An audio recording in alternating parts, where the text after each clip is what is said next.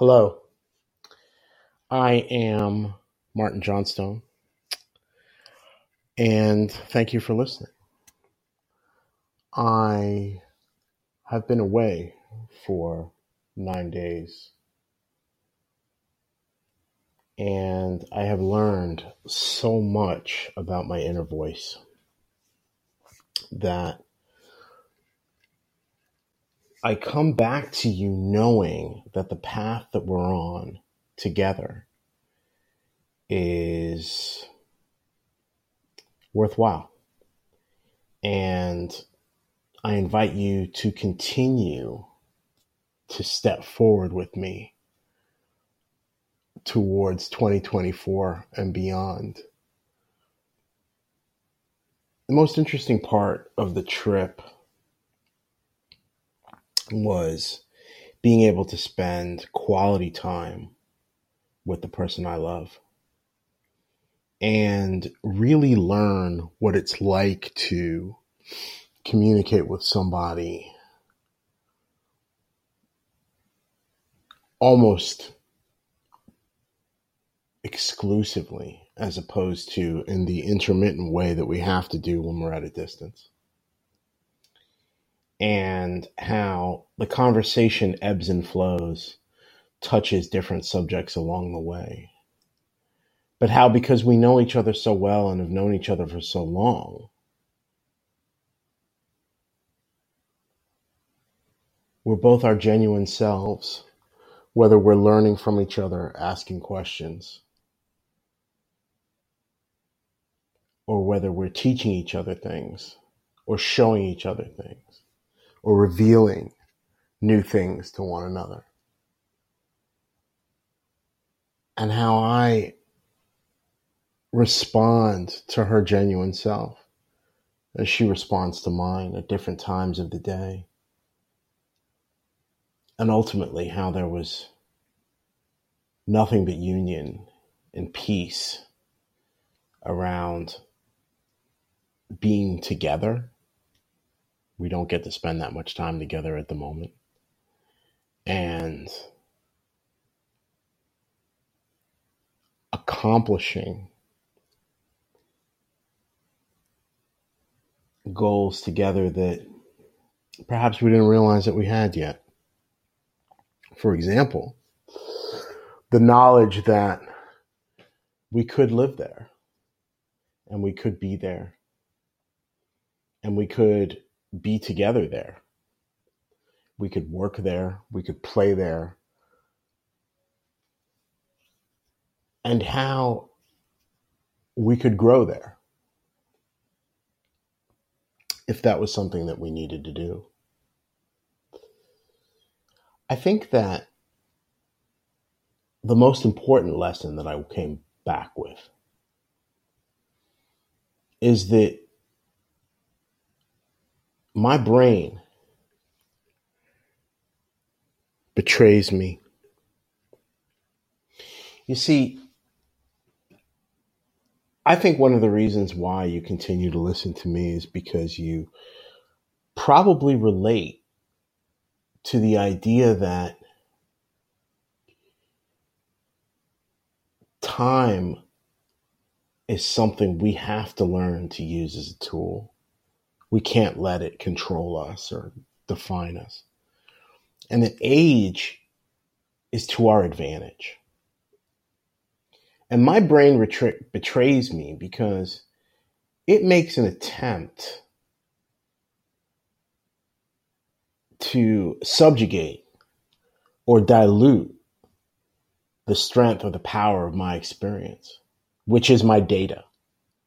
You see, most people are going to be skeptical or critical or cynical when you offer them a new idea, when you offer them details of an experience that they haven't had, that you have had.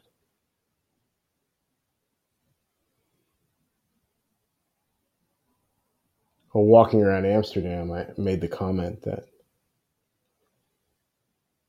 they were in charge. I have been to Amsterdam before. I've worked in Amsterdam. I've Had projects there. I mean, it was one of the countries I covered when I was an innovation director for Europe. But we worked together there, but she lived there. She had a life there. It's very different. It's very different. I count the Netherlands as a country that I've worked in. I don't count the Netherlands as a place that I've lived. She has lived there for 5 years or more, made friends there outside of work, and genuinely got to know the place. Why would I argue with that? Why would I be pulling up Google Maps and saying it's better to go this way or better to go that way? Why wouldn't I allow their experience, their knowledge, their data be the thing that I believe in? Why do we ask people to prove things to us? Are they coming to us with something that they haven't knowledge in, that they haven't experienced? Do they signal to us that they don't know? If they do, then where is our capacity to love them to the point where we say, I will experience this with you together. We will be in union as we take our steps forward into the undiscovered country, into the future. Why are we constantly trying to explore alone? Do we have some fantasy about the last of the Mohicans? Because Hawkeye and Mogwai were inseparable.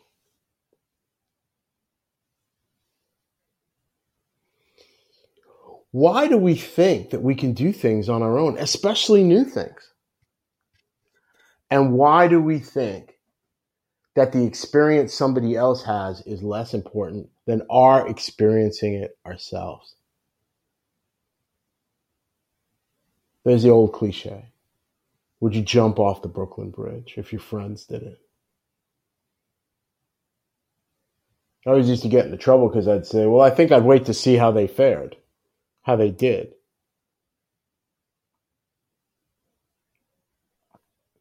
You can look it up. There's a story about a boy.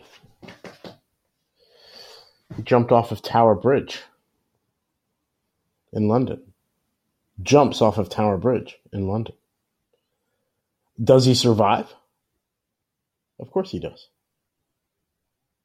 Why did he do it? I can't remember. It was on the BBC that I saw it. And I was really interested in the idea that he didn't do it in order to take his own life. He did it because he wanted to know if he would. Tragically, a boy 13 years old has recently plunged to his death from Tower Bridge. And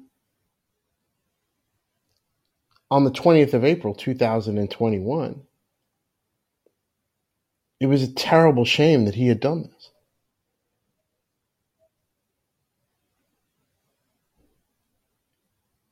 What I'm saying is that isn't that the kind of experience that tells us not to do it? Well, I hope so.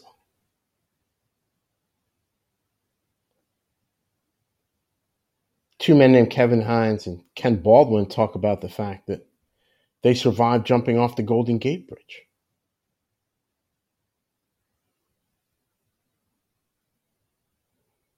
But what I'm talking about isn't tragedy. It's understanding the lessons that people are teaching us in the moment. Where is our capacity to listen? To really understand the lesson, the legacy that people leave us.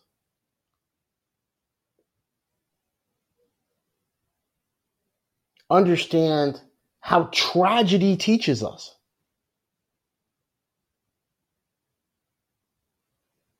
Equally, how celebration teaches us as well, how comedy teaches us as well. You see, my brain always asks for more data, more questions. My mind reminds my brain that we don't need any more data than our own experience. What we need, though, what we require, and what we owe people that we're trying to communicate with is legitimate detail. Legitimate detail.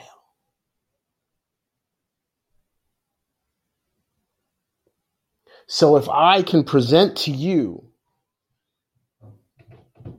don't I have to ask for enough time? Don't I have to ask for enough space, the right environment, in order to be able to share? And that has to match the environment in which you're willing to listen. Are you able to listen to all of this podcast episode now? Do you have to pause it and listen to some of it later? Are you listening in the car? Did you wait until you knew you had about half an hour? We don't eat, hopefully, unless we're able to actually digest and process the food.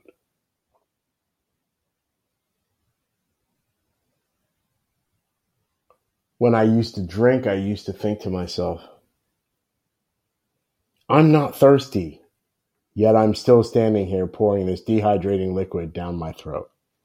Maybe I want to get thirsty, would be the thing that I spent a lot of time contemplating while I stared at bottles of bourbon and rum that disappeared because I wanted them to.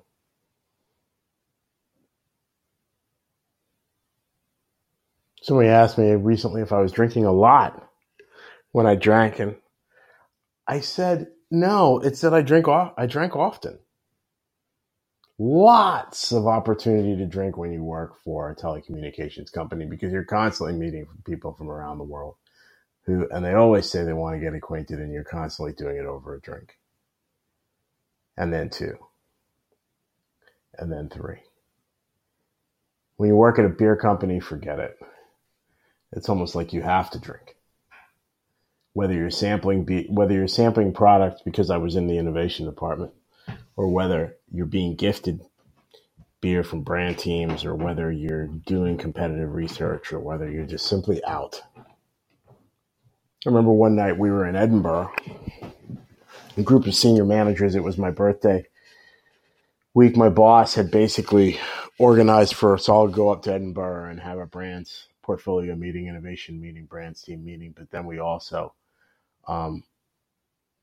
went to the beaches and did one of my favorite things, which is clean the beaches north of Edinburgh. Really amazing time.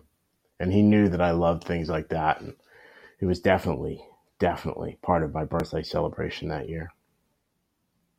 And the night before, we were in a bar, and I wasn't drinking.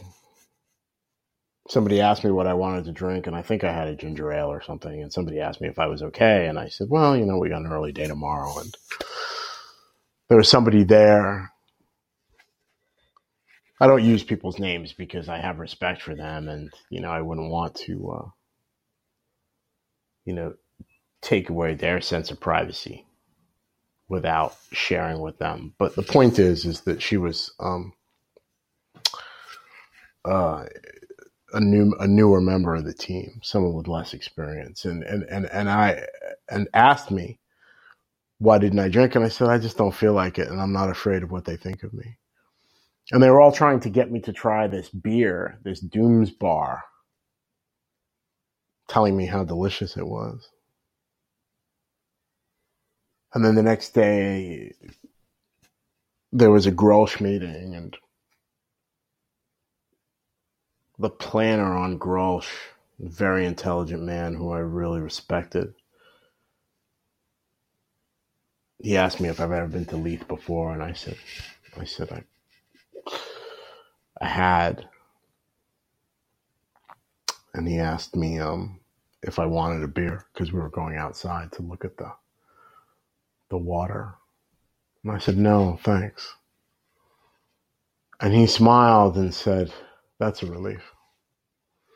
And we went outside and just talked about my innovation problem in the fresh air, but we did it without a beer. And it all has nothing to do with whether I wanted to drink or not.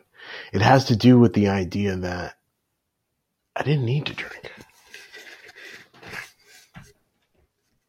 And I think that 1 beer, 7 beers, 2 beers, a couple of cocktails, I think for some people that's not drinking. For me, it's all drinking. And it's a choice that I don't do it. And the lesson that I pass on to people that I volunteer with, people who are struggling with addiction, they're medicating their own trauma responses, basically. I can give you more than enough detail that Gabor Mate is right, that addiction is about medicating trauma responses and not a disease. It's interesting because I think about Dr. Susan Powder and I think about Stop the Madness and I think about the effect that it had on me years ago when I knew that one day I was going to have to quit both sugar and alcohol. And how she explained that because her father was addicted to sugar, she was addicted to sugar, and her grandfather was addicted to sugar, and her father was addicted to sugar because her grandfather was addicted to sugar. And now I realize that that's how they passed on their generational trauma as well. And that's how my family tried to pass on this generational trauma to me. And I bought it for a while and then I gave it up. And the lesson that I pass on is I say, listen, you might want more information. You might want more data. You might want more proof. But I'm the living proof right here, right now. How when I was drinking 2014, I ran 100 miles. 2015, I ran 200 miles. In 2016, I ran 250 miles. 250 miles.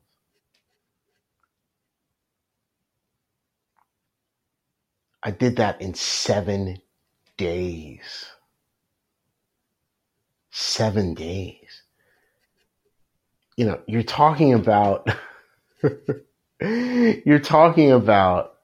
approximately 35 miles a day on my feet.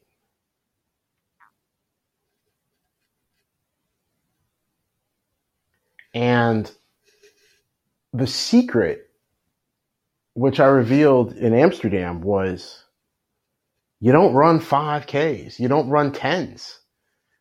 You do your 50s when you're prepared for them, and you do them about 3 weeks or 2 weeks before you're about to do the big event. And you stop drinking, you overhydrate, you fuel, but you rest. That's the key. People ask me a lot about my health because, last year I joined my partner on a very different type of meal choice. And, what I learned was that some foods, they're so bad for me. And now people ask me about it. And I said, well, the biggest problem I have is that my body changes shape every hour now. When I eat, when I walk, when I exercise. And the lesson that I pass on is the same one I try to pass on to people struggling with addiction, struggling with their trauma responses, medicating their trauma responses. That their experience that they're having around their health, around their mental health, around their trauma responses, around their addiction,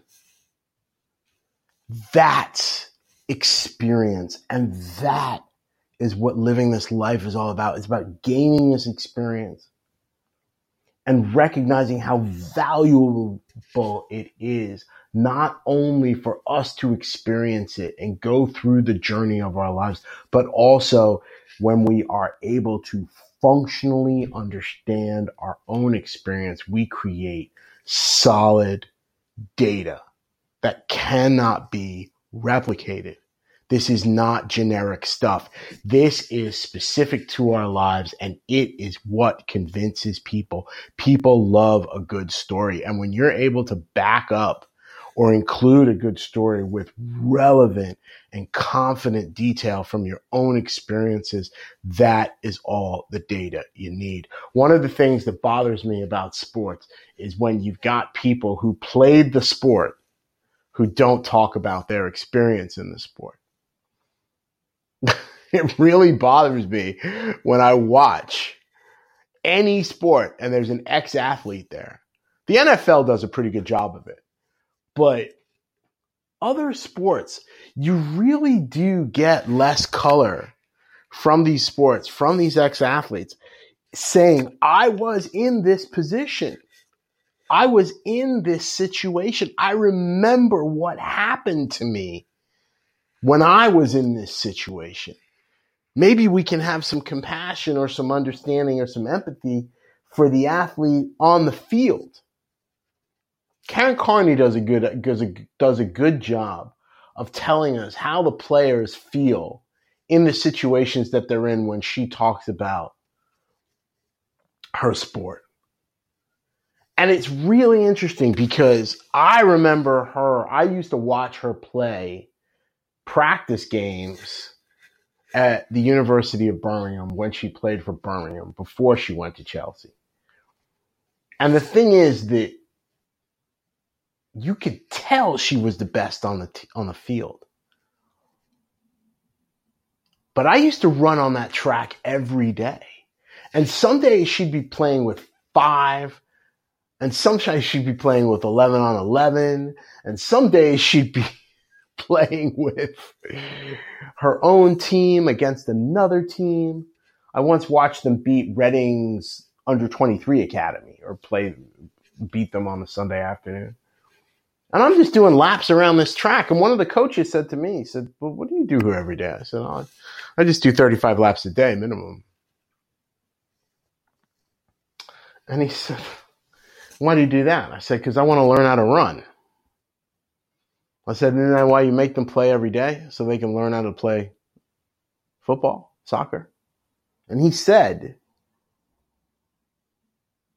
don't they know how to play? And I said, no. We never stop learning the nuances of our chosen passion. That's the whole point of it being a passion. Turning that on its head, the obverse of that is we never stop learning about our own addictions. We never stop learning about our own journeys, our own tragedies, our own situations, our own trauma. If we pay attention, if we're listening. When are we in the environment to listen to other people? When are you in the environment to listen to me? When are you in the environment to listen to yourself? I'll ask that question again because this is very important. This is why my mind and my brain do not get along. Because my mind spends a lot of time reminding my brain, we've already done this. Let's listen to ourselves and gather the data required. My confidence comes from the idea that at 53 years old, you could strap me in to a training program right now and I would probably defy it and still accomplish the goals that I want to accomplish. Somebody asked me over the weekend what kind of exercise I like to do now. I do this weird kind of hiking, which is I do about a marathon distance, but then there's a lot of stairs and a lot of hills and a lot of climbing and a lot of plyometrics associated with it. And then just for strength, I do what I would call own body strength training.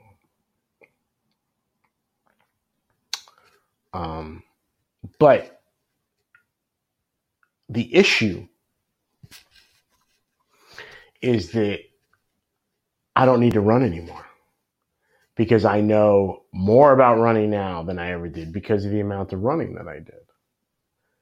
But it wasn't while I was running that I could listen to myself enough. When I was running, I was convinced I needed to run more. When I stopped running and my health journey demanded that I stopped running, all of a sudden I found a peaceful place to listen to myself and begin to believe in myself more because why? I was listening to myself in the right environment, which meant that I was understanding my own experience. I'll ask you again, when do you listen to yourself? Under what circumstances are you learning from yourself? Under what circumstances are you giving voice to the experience that you have? And how are you forming that experience into knowledge and data that you can use to support your arguments, but also pass on to other people? You tell somebody. Are you listening to yourself deeply enough to understand why or what is happening?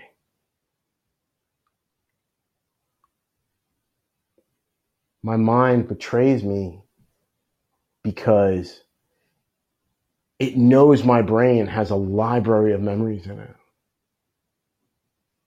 It knows that I can access so much information.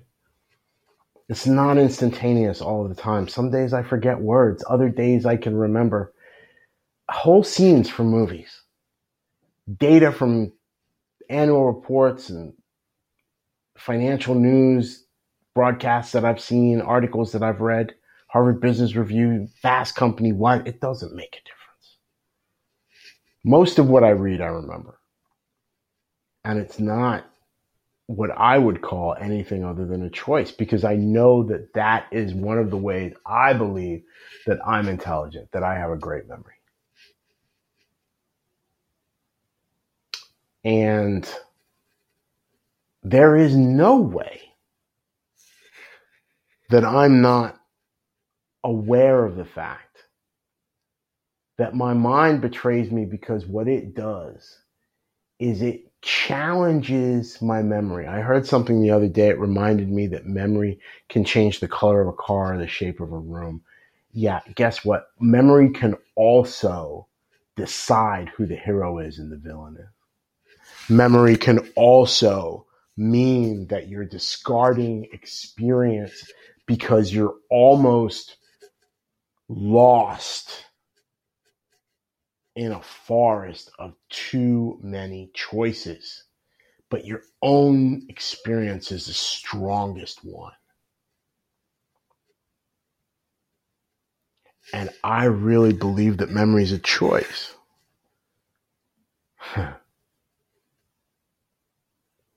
But we can talk about that next week.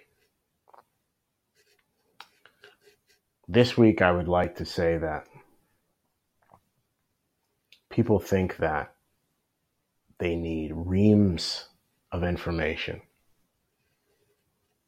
that data has to come from sources that we can cite.